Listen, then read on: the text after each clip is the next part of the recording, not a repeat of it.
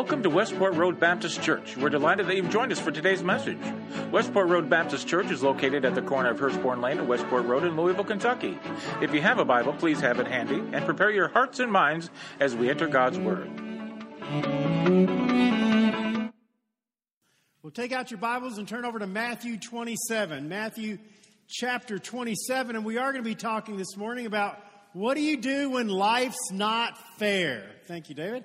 What do you do when life's not fair? Has anybody here ever had life not be fair to you? How about, as Emily said this morning, when you disappeared an hour there, just kind of vanished into nothing, and now you're a little bit tired. You know, you're the tough people.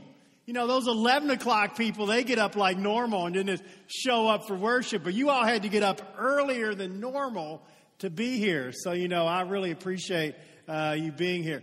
Well, for me, there was an incident a couple of weeks ago where life wasn't fair. You know, I've got the blood clots in my leg, and I was going to see my hematologist, a word I didn't even know existed till a few months ago, you know, something like that. And so I'm running a little late. There's a meeting here at church. I got out of it. So I rushed to the office building there at Baptist East. I go running up to my hematologist office. I go in and I say, "I'm here for my appointment." And they say, "Who are you?" And I say, "Chip Pendleton." And they go, "Chip Pendleton, we don't have you down here." And I said, "Well, it's in my telephone. And if it's in my telephone, it's accurate, you know." And she said, "Okay, well, let me check," you know. And she looks at it and she goes, "Oh, you're at Baptist East Point today, not Baptist East down here." And I said, "Oh, my goodness." And she said, "Well, let me call and see if they can still take you." So she calls down to Baptist East Point, and they say, "Well, if he can get here in 15 minutes, we can still take him." And so I jump in, I put it in my GPS. It's like a 20-minute drive. And so I thought, no problem. You know, I'll be there in 15 minutes. So I take off. I get there. I've got the little card with the address on it. And when I get there, there's no building with that address that's on my card. And so I finally just say, "Well, I'm going to go into this building. It looks like an office building." I go in, I look at the menu. There's none of my doctor. He's not on there anywhere. So I go up to like the third floor. I don't know why. I just go up to the third floor. Start walking around. I still don't see anything. And so I just go into a random office. And I say, "I'm looking for my doctor, but I don't know where they are." And I hand her the card. And she looks at the card and she said, "Well, I don't think that address exists." And I said, "Well, you know, I'm finding out the same thing." And she said, "What's your doctor?" And I tell her. So she calls down and they say, "Well, we can give you the right number." So then they call the doctor's office and they say, "Well, we are in the same building you're in, just a couple of floors up." So then I run up a couple of floors. I go running in and I say, "You know, Chip Pendleton, I'm here and everything." And they said, "Well, you're late." And I said, "Well, yeah, I know I'm late." And I said, "But, you know, the card has the wrong address." And she looks at it and she says, "That is the wrong address. We probably need to change that." And I said, "Well, yeah, you know, well, whatever." And so they immediately take me back because I'm already late. The nurse checks my blood pressure and she says, "Mr. Pendleton, your blood pressure is just a little bit high today." And I'm going, "Well, you know, I don't know what to tell you. You know, it's just one of those things." So there's times that life is just not fair. Doesn't quite work out the way that you want it to, no matter what you do. We're going to be looking over to Matthew 27 at the trial of Jesus, and we're going to see how life is not fair and then what to do about it. So the first thing we see when we look over to Matthew 27 is this. We need to realize life's not fair and not expect it to be. Realize life is not fair and don't go into it with the expectation that it's going to be fair. Look over, I said Matthew 27, but who would rather look at Matthew 26? Thank you, we'll do that. Matthew 26. You're looking at the outline, aren't you? Obviously I wasn't. Matthew 26, down to verse 57. "Now those who had arrested Jesus took him to Caiaphas the high priest, where the teachers of the law and the elders had been assembled. But Peter followed him at a distance right up to the courtyard of the high priest. He entered and sat down with the guards to see the outcome. Now the chief priests and the whole Sanhedrin were looking for false evidence against Jesus so they might put him to death, but they couldn't find any, even though many false witnesses came forward. And finally 2 came forward and declared, 'This fellow said, I'm going to destroy the temple of God and rebuild it in 3 days.'" Now, as you look into our scripture, Jesus has been arrested by the chief priest. He's been taken to an emergency meeting, we're told, of the whole Sanhedrin in verse 59. Now, the Sanhedrin was the ruling council, a Jewish ruling council in Jerusalem. It was made up of 70 members. These were the religious elites, the most important people in the community. This was the best of the best in Jerusalem. And so this group has come together for this emergency trial of Jesus. Now, what's interesting about this is that in the Sanhedrin law itself, we're told that you could not have a meeting at night because it was not out in the open and everybody needed to know what was going on. So they're breaking their own rules by even having this meeting to begin with. But then we're told not only are they having an illegal meeting, but they're intentionally looking for false evidence against Jesus. And they're bringing up all these witnesses who are telling lies about things they've heard, but they can't get the witnesses to agree. And according to Jewish law, you have to have at least 2 witnesses for something to stand in court. And finally, they get 2 people up there that say, well, he said something about destroying the temple and rebuilding it in 3 days. So here you have this unbelievable, unfair, rigged trial. And it can't get any more unfair than that. Jesus, a person that's never done anything wrong, now has the best, the brightest, and the religious leaders of his country looking for false evidence so that he can be accused of a crime and put to death. It doesn't get any more unfair than that. But you know, when you look at your life, you look around and you can say, well, there's a lot of things that happen to me on a daily basis that aren't very fair. Our kids figure that out. Our kids know from an early age life's not fair. If you've ever had children, what's one of the first things they say as they start getting older? That's not fair.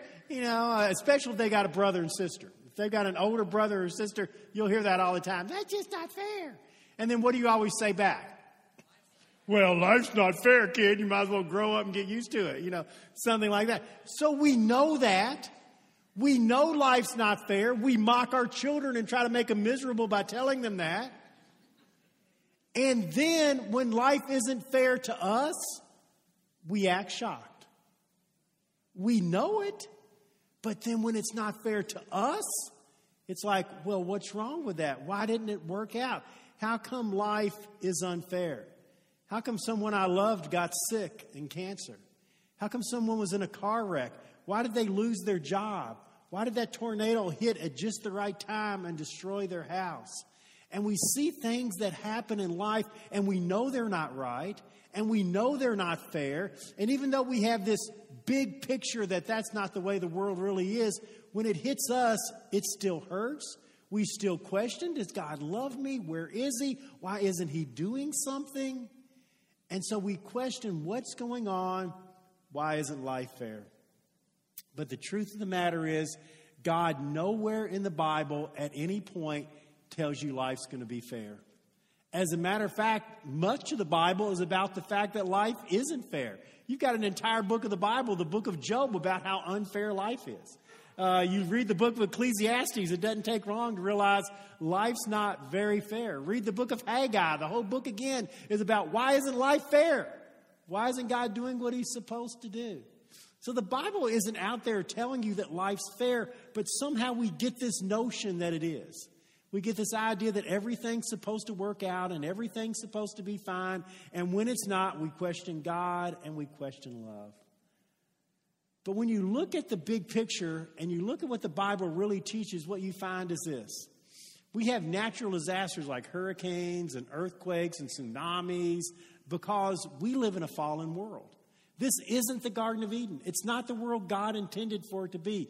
With the sin of mankind came a fallen world.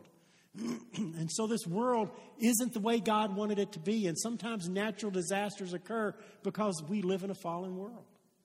But we not only live in a fallen world, we live among fallen people. None of us are what God intended for us to be.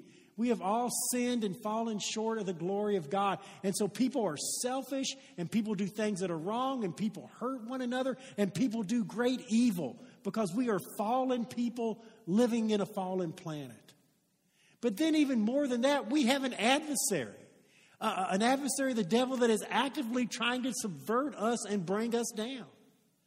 And so we live in a fallen world among fallen people with an adversary trying to trip us up constantly, and then we wonder why the world's not perfect. The simple fact of the matter is, where you like to think about it or not, is you were born into a war zone. And there is a battle going on, and it is not the way God intended for it to be. This is not the Garden of Eden. And the Bible never tells you it will be. In Psalm 23, what's it say? Even though I walk through the valley of the shadow of death, I will fear no evil because you're with me. It's not you don't walk through a valley that feels like it's killing you, it's so bad. It's that when you walk through it, God's going to be with you. Jesus himself said, in this world you will have trouble. Be of good courage. I've overcome this world. So if we go into it with the idea of why is there trouble in the world? Why isn't anything right? Then we've missed the whole point of what the world's about. Because this is not the world God intended for it to be. Life is not fair. Fallen world, fallen people, an adversary. It's not a fair life, and don't expect it to be. And that brings us to the next thing that we see in our scripture passage. When life isn't fair, remember your mission and your purpose. Remember your mission and your purpose. So here we have Jesus. Jesus has been taken in front of the religious leaders.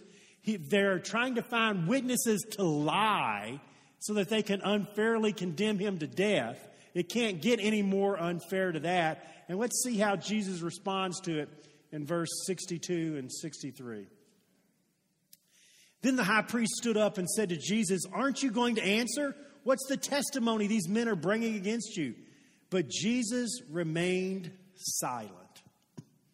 So here he is in the midst of this unfair trial with all of these things going on that just aren't right. And Jesus is asked by the high priest, why aren't you defending yourself? Why aren't you saying anything? The testimony's against you. Say something. And Jesus remains silent. Now, why does Jesus remain silent? He remains silent for one very important reason. Because his intention, his mission, and his purpose is not to be freed from the trial, but to go to the cross and die for your sins. So what is happening is exactly what he wants to happen. He wants to be condemned. He wants to be sentenced to death because it's through his death that your salvation is going to come. So Jesus knows his mission and his purpose. And when life isn't fair, he doesn't throw up to God, why isn't life being fair? But he looks at his greater mission and his greater purpose of what's happening in his life right there. And that's exactly what we need to do. Now, what do I mean by that? To look at our greater mission and our greater purpose when life isn't fair. Well, we all have gifts and abilities. I'm not talking about your spiritual gift or your spiritual ability. We all have an overriding mission and purpose, but we often miss it.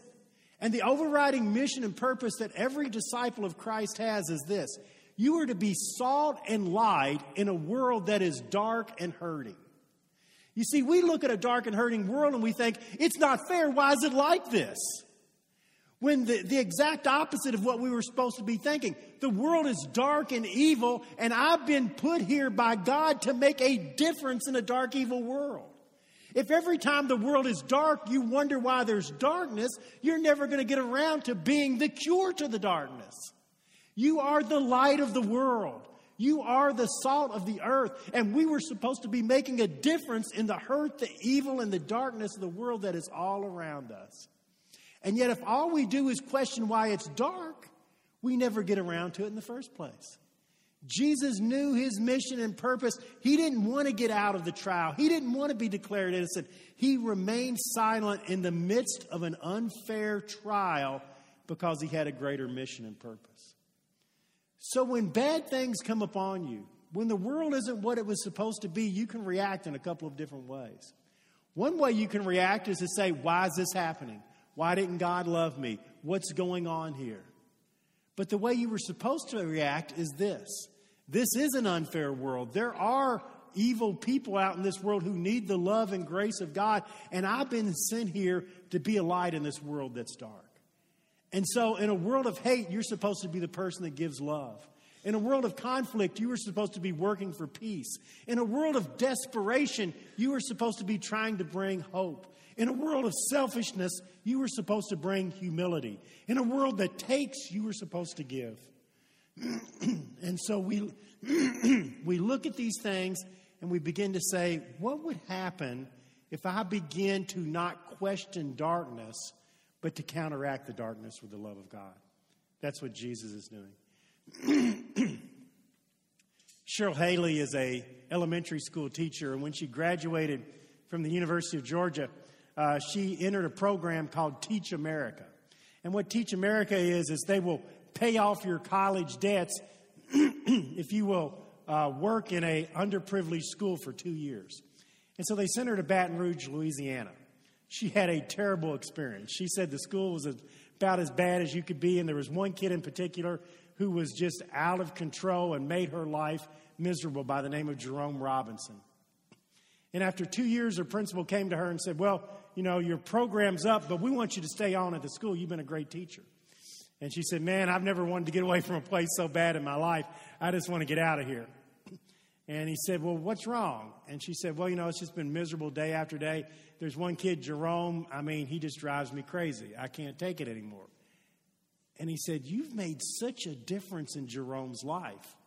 You wouldn't believe the difference in Jerome from when you started till now. And as a matter of fact, I heard Jerome say in the cafeteria the other day that he wished you were his mother. This was an orphaned boy, Jerome Robinson, with a small brother.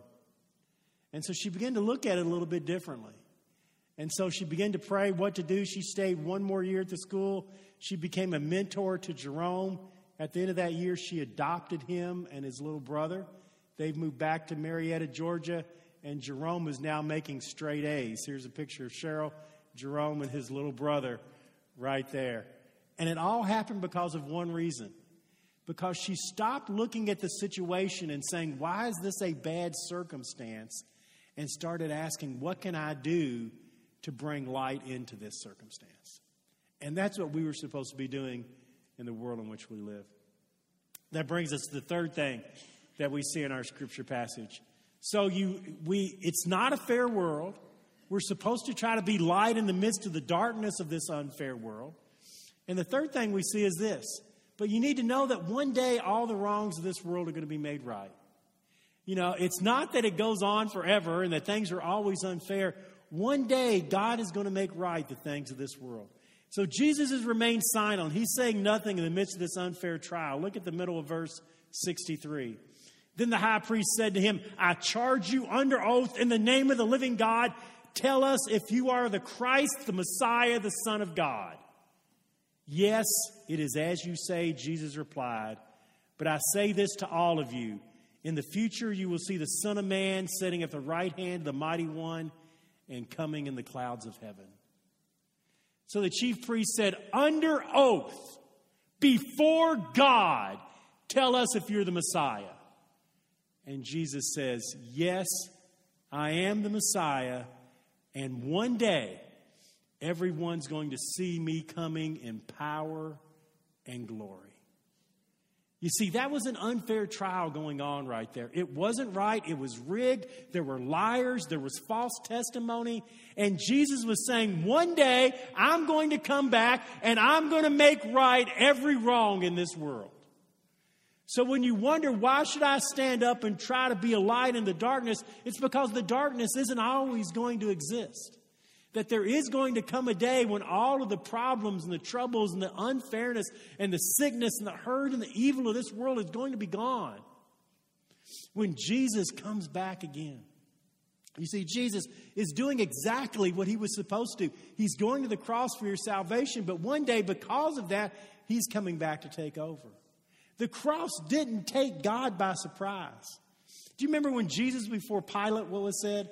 Jesus wasn't cooperating with Pilate either, and Pilate got frustrated, and he said to Jesus, answer me, don't you know I can put you to death? And do you remember what Jesus said to Pilate? He said, you don't have any power over me. The only power you have, I've given you. If I wanted to, at this very second, I could snap my fingers and every angel in heaven would come wipe this planet out. Don't tell me you've got any power over me. Jesus is the one that's in charge. And one day Jesus has said clearly here, I'm coming again in power and glory. And I'm going to make right the wrongs of this world. For all of the hurts and all of the evil and all of the unfairness that's there, God is going to come again and make a recompense. And that's something that we can hold on to and believe in. and know that one day the wrongs of this world are going to be made right. And until that happens, the best that we can do is to be that light in the darkness. There's a lady that lives in Italy by the name of Norma Irma. She's got two first names. I guess that's how Italians are. I don't know. But anyway, Norma Irma is 93 years old. Her granddaughter went over to see her the other day, and Norma was packing her bags. And she said, "Grandma, what in the world are you doing?" And she said, "Well, I've been supporting this Christian orphanage in Kenya for years. And I'm getting a little bit older. And my health's starting to fail a little bit. And I figured before I went to see Jesus, I need to see all my kids in the orphanage, so I'm going to go work there for a month." And her granddaughter said, "What?" And she said, "You ought to come and work too." Here's a picture of Norma Irma getting on the airplane, flying to Kenya to help in the orphanage that she's been supporting for years. You see, you can question why there are orphans. You can question the darkness, or you can try to do something about the darkness. And that's what Norma's doing. And that brings us to the last thing that we see in our scripture. So what have we seen so far? Life's not fair. Oh, well, it's not fair. Don't think it's ever going to be. Be a light when it's not fair. One day the wrongs of this world are going to be made right. And until that time, live a life of faith regardless of your circumstances. So Jesus tells the chief priest, "Yes, I'm the Messiah, and one day you're going to see me coming in power and glory." Now, if you're already looking for a charge against Jesus, this is going to enrage you. Let's see what happens in verse 65. Then the high priest tore his clothes and says, "He's spoken blasphemy. We don't need any more witnesses. Look, you've heard blasphemy. What do you think?" "He's worthy of death," they answered. They spit in his face. They smacked him with their fists. They slapped him. And they said, "Prophesy to us, Christ. Who's the one hitting you?" So the reaction is they go berserk. They spit in his face. They smack him. They begin to beat him. They begin to mock him. They begin to yell he's worthy of death. And in the midst of all of this, Jesus keeps his dignity. He understands his purpose. And he keeps on because he knows his suffering is going to bring your salvation. When circumstances hit you in life that aren't good, when things come upon you that aren't fair, and I'm telling you, they're coming. If you've one of those few people that's lived a blessed life and it's never hit you, hold on, it's coming. Just give it another day or two. Life is going to be unfair over and over again. So when it's unfair, instead of letting your circumstances control you, let God control you. You see, circumstances come and go. One day you're going to have a good day. Another day you're going to have a bad day. One day you're going to be healthy. One day you're going to be sick. Then you'll be healthy again. You're going to go back and forth. If you let your circumstances rule your life, what's going to happen is you're going to go up and down. You're going to be on an emotional roller coaster because circumstances can't be what causes you to have faith or not.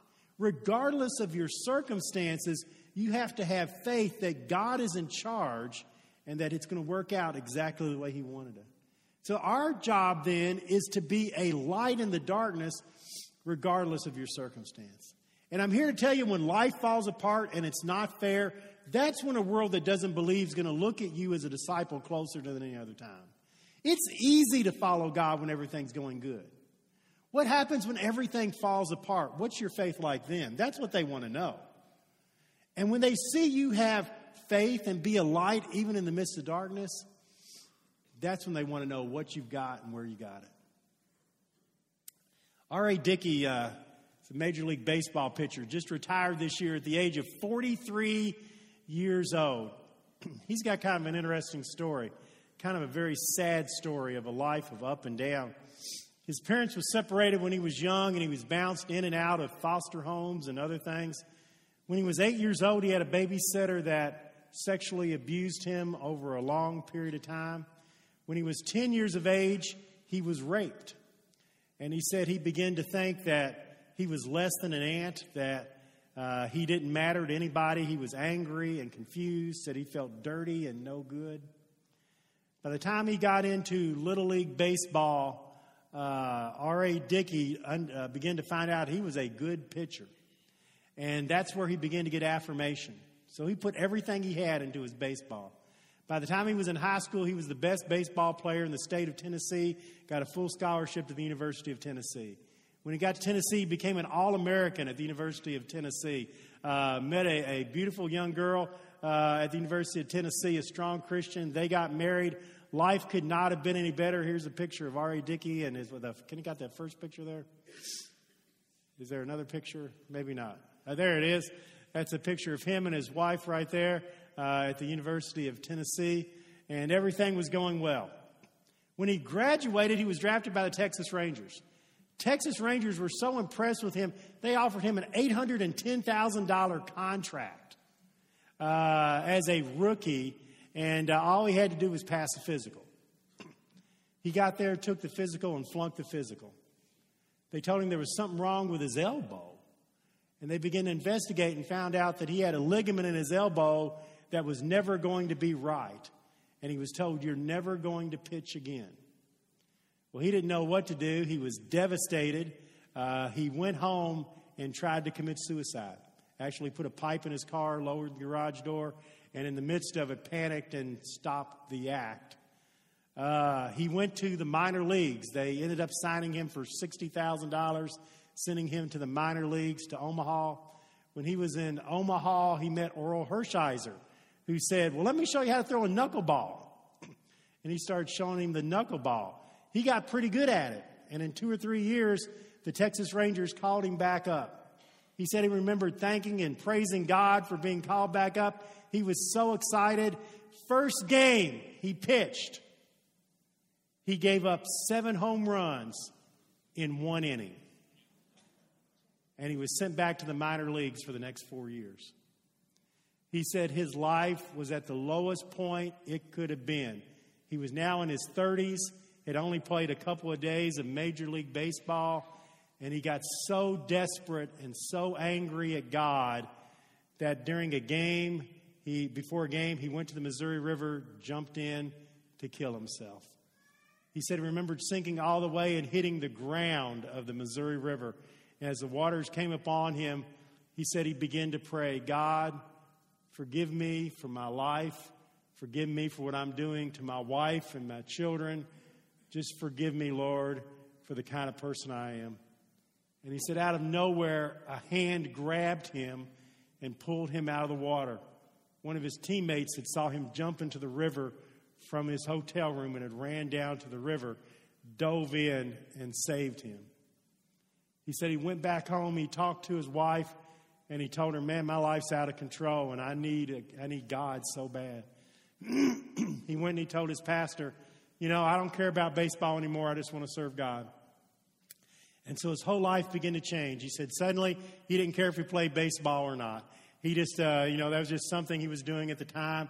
He began to preach, go around, tell his story. And then he was called back to the major leagues at 35 years of age. He pitched for a couple years with the New York Mets, did okay.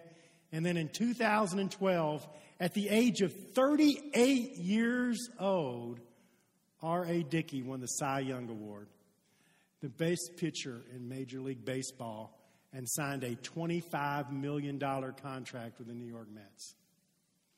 And he just retired at the age of 43.